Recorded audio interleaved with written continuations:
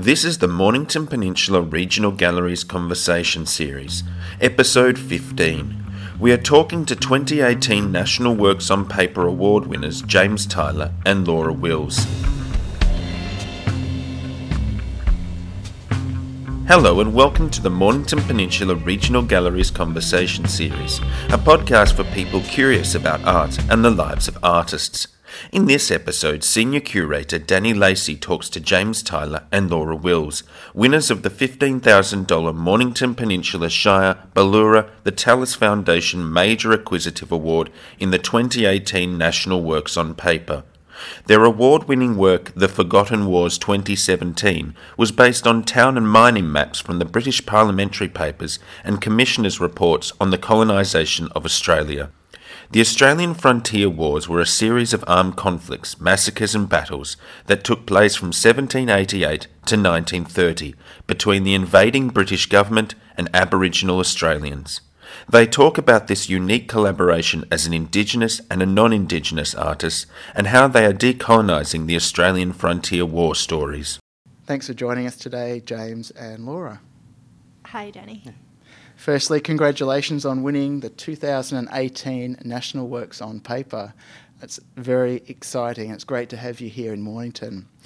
Your collaborative work, The Forgotten Wars, features a series of 5 images that are quite stunning. The combination of James's photographic prints overlaid with your drawings, Laura. Where did the idea for this series come from? And I'd love to hear your interpretation of the actual works. Go, James. I think you can. Yeah. I first started this series when I came across some books in the South Australian Library.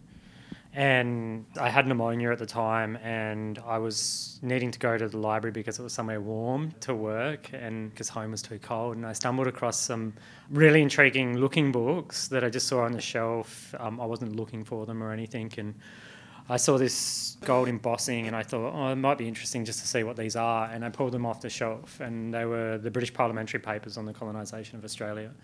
And I essentially just started reading, looking at them first and just being kind of blown what I was looking at. And then I thought to focus down onto South Australia. And then I was like, there is a chapter on the first papers for South Australia. And then I was like, as an Aboriginal person, Ghana, our people come from the Adelaide area and it's the first place to be colonised. I just wondered if there was any information about Ghana people. And then I started to read. I started to realise that there was a lot of information about the mistreatment of Aboriginal people and how calculated colonisation was, and including some of them were accounts of what the military did in South Australia, but there was also a lot of war maps as well, some for Sydney Road between Melbourne and Sydney, which was a pretty substantial kind of military outpost all the way along the road. And there was also a war map for the east coast of Tasmania. And I think combining all of that information up, I didn't really know. I found it quite confronting. It took me maybe a year to sort of work through it emotionally because I realised that a lot of what had happened in the very early days, like racial segregation, removal to missions, the violence, all kind of manifests into contemporary racism, misunderstandings, division within culture between non-Indigenous and Indigenous people. So it took me a while to work through those things, but then I kind of wanted to make some work about it to talk about the maps. And I then kind of didn't really know how to do it, so I approached Laura about potentially drawing over the photographs, and then from that collaboration sort of first started. You were just asking for my advice because I do a lot of drawing on maps. Drawn over them for about 10 years now in lots of different ways, and I was in James's studio and we were talking about the maps, and then it just went back and forth a bit, and it was like, why don't you just have a go drawing them? And then that's how it sort of started. It would be great to hear more about the collaborative aspect of the work. What was the collaborative process like? Did you make your own part of the work separately, or was there ongoing dialogue between the both of you? I mean, there's stages to the way it's kind of come about, I guess. Initially, I took the photographs and did the main body of the research, sort of set it up, but then after coming to the point where you were going to draw on the works, we sort of came up with a methodology to that, and it was that me as an Indigenous artist would present the landscape And then I kind of wanted to make a way of sort of, in a small way, making colonisation, that process. And so that was giving Laura not really free rein in a colonial sense, but just stepping back and letting her draw and deface my work as a kind of metaphor for colonisation. I think at first it's pretty confronting. Yeah, we went to the library together and James showed me the maps and I was a bit blown away and just sort of had, sit with the whole concept for a while and know that it's going to be really moving and really harrowing work to do, to think about and to see for the first time too, because I didn't know this history and I'm intrigued by it and I want to know it. Yeah. Yeah, and you've done heaps of reading yourself, like It's Unearthed as well. Yep, about the Tasmanian Aboriginals, yeah, but there's so much more to do. Yeah. Yeah, there seems to be something that's happening at the moment where there is a lot of reinvestigation into the past and those hidden histories potentially are definitely coming through a bit more in almost mainstream culture as well. I think an acknowledgement is coming up or that needs to happen or that, I don't know, I'm still digesting it, but yeah.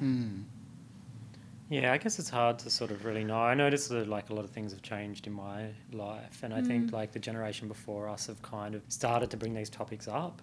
It's just on a very, very like minimal kind of thing. And I think with social media, access to information and just understanding that the history that we were taught at school isn't necessarily true. So I think with all of that, we're trying to figure out a methodology to sort of bring those stories up because they are pretty, there's still people living with the experience of racial segregation. There's still people in their 60s who grew up on missions.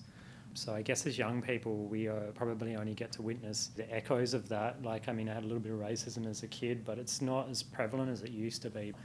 And I think that's with the changing of society. It seems like sometimes it's okay to bring this up. It's still confronting for some Indigenous people to talk about this. It's confronting for non-Indigenous people knowing that their ancestors committed some of these atrocities as well. So it's still pretty hard topic to bring Contentious, up. Yeah, but it needs to be spoken about and I feel like there's so much history in the land and in the buildings and in the people and there's been so many activists in the past, but I don't know any of it. Yeah. And how can I not know any of it? And I don't feel connected to it. Why not? What is this land? What is this culture? And I'm like really, really eager to learn more. Yeah. I don't know, that's how I It's interesting. feel. You get, maybe it's just growing up a little bit as well but you think about what you were taught in high school or primary school and the history lessons seem like a lot of things weren't talked about or there were a lot of things that just weren't part of the curriculum or part of the knowledge, I guess. Yeah. I think we're becoming more aware because of social media and social media feeds. People are bringing it up. And I think some people are willing to talk about it. Some people know that it needs to be talked about. And there's some people who just don't want to. But I think there's a general consensus that some people don't want to talk about it but are willing for the conversation to happen because they know that it kind of needs to surface at some point. And I think from there you get resolution. I think that people become aware that these things have happened and they need to be resolved, even if it is 200 years on, because there's people living with inequality based on essentially displacement because of war, Indigenous people are still not having the same life expectancies, not having the same opportunities as non-Indigenous people in Australia. So I think this is the basis of the fundamental thing that led to that inequality. So I think it's timely. It's a hard topic to look at, but I think it's a very important one if we want to have social equality in Australia at some point, and that's probably not going to be right away, but I think just getting it going and also letting other people know that they can talk about these things as well. Interesting that there's so much dialogue with that sort of, I guess, the growth of information and social media, but it was actually those old books that I guess started this process and this project. Yeah, well, I guess because they were sort of written by the people in Parliament setting up colonisation. So I guess it sort of comes back to the point of when the ideas of the people were going I want this plot of land in South Australia, or I want this plot of land in Victoria or New South Wales. And just sort of, you go back and you get to see what they did and then you understand power dynamics within social structures in Australia and how there's a legacy of that. And I guess with social media, it still hasn't kind of come up, but they just reference books that have been sitting there for almost... And those maps and those plans are what I referenced in the drawing side of things. And just to even think that there's war maps between the British government and Australian Aboriginal people, that they even exist is amazing, you know. Yeah, so that way of drawing all those old plates, that's what we were looking at, and we documented and then took them back to the studio and then referenced those in the drawing into the landscape that James had photographed. So there's this conversation between the hills and the trees and then the lines and then the boundaries and the settlements and that kind of thing. Yeah, the layering of your practices works visually quite beautifully, how those photographs that sit in the background, it's almost like the background and foreground flows between the drawings and the photograph. It's quite... Well, I think because maps are landscapes, so they flow, like maps are not always straight. Like, I mean, I guess with like Adelaide's an example when you have that classical Roman street structure of grid systems, but then as you go out into places where there's valleys, there's hills, like you can't make a road without needing to curve a little bit because the landscape is the dominant strength in there. And I guess like when you're drawing those war maps, they were using old Aboriginal tracks that meandered around hills rather than cutting through in sort of like this act of dominant colonialism, you know. So and you've also got the vantage point of a map, which is bird's eye view, and then the vantage of the photo, which you're blurring together, which is what makes people go, oh, what am I looking at? Is that a photo of the landscape or is that a map? It's sort of a bit disorientating, I guess, which makes you be intrigued to go and look at it and find out what's going on. Your work reframes the landscape by layering multiple histories and reimagining a new relationship between landscape and history. Can you talk about the idea of decolonising the stories about the Australian frontier wars in relationship to the visual language that you've used in the work? It's a hard one because I guess like decolonialism, it's relatively recent kind of terminology in like the last 30 years, but it's become really popular. Or at least it's made a bit of a thing within the art scene in Australia. Still trying to get my head around it exactly, but I think in essence it's like unpacking colonialism and then finding a way to talk about it as if it's not necessarily the positive narrative. It's like it is also the negative narrative. And then bringing the Indigenous narrative, which is 65,000 years to 100,000 years old in Australia, one of the oldest human cultures that are still continuing from the point of when people arrived, still having stories about when people arrived here. Bringing those sorts of narratives forward by like unpacking colonialism and sort of going, well, this is what colonisation did. It pushed back these stories, pushed back people, and then bringing those to the surface. So I think in that, it's first acknowledging the power structure of colonialism. And I think looking at those maps is really the fundamental foundation of colonialism. So without starting there, you can't unwind it to make it decolonial. And we've started on a second series as well, which further references the early colonialism, and we're looking at the illustrations and early photographs as well and bringing that to the forefront in the work too, which almost makes it more graphic, so it's almost a bit more obvious. More obvious and more difficult to maybe look at. Well, it's got pictures of actual frontier conflict more between... tension. Yeah. But also just to sort of make people aware that these images exist as well, and that it's sort of that it was actually fairly well documented. It's just that I guess in the title Forgotten Wars, it's never really been forgotten by Aboriginal people. I think it's just that it's in mainstream Anglo-Australia, it's deliberately been forgotten by policymakers and then down through teaching into the point where some people just not aware and maybe never been taught, but then sometimes there you hear stories about people telling oral histories that have been passed down from farmer to farmer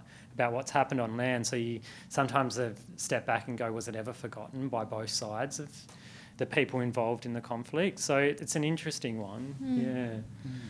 I'll just talk a little bit about the actual works. Where did you take the photographs? Yeah, so we've made pretty much 2 series of works and then 1 singular work. The first series, the one that's exhibiting here, which is the Forgotten Wars 1, that was of an area near the Barossa. So between Borough, the Barossa, which is right next to where my family comes from, around Balaclava and Hamlet Bridge. So I wanted to sort of take pictures of the South Australian landscape just north of Adelaide, where my ancestors come from. And then I guess the maps have just been really looking at the general kind of colonialism, haven't they? Yeah, the general aesthetic that was used in those early maps. And I've grabbed that and then responded to each one individually.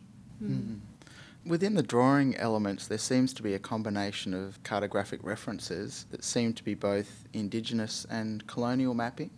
Were those images obviously sourced or referenced from those existing maps? Yeah, they were. And a lot of the early drawings, I'm not exactly sure of the process of how they were made, but some of the representations of some of the hills and the landscapes were quite beautiful with little markings and lines. And I've taken that aesthetic a little bit and sort of changed the shape of it, and then it might look like something else, even though originally it was from the maps. Yeah. Now, you've both also just been announced the winners of the Fluoro Biennale Art Prize.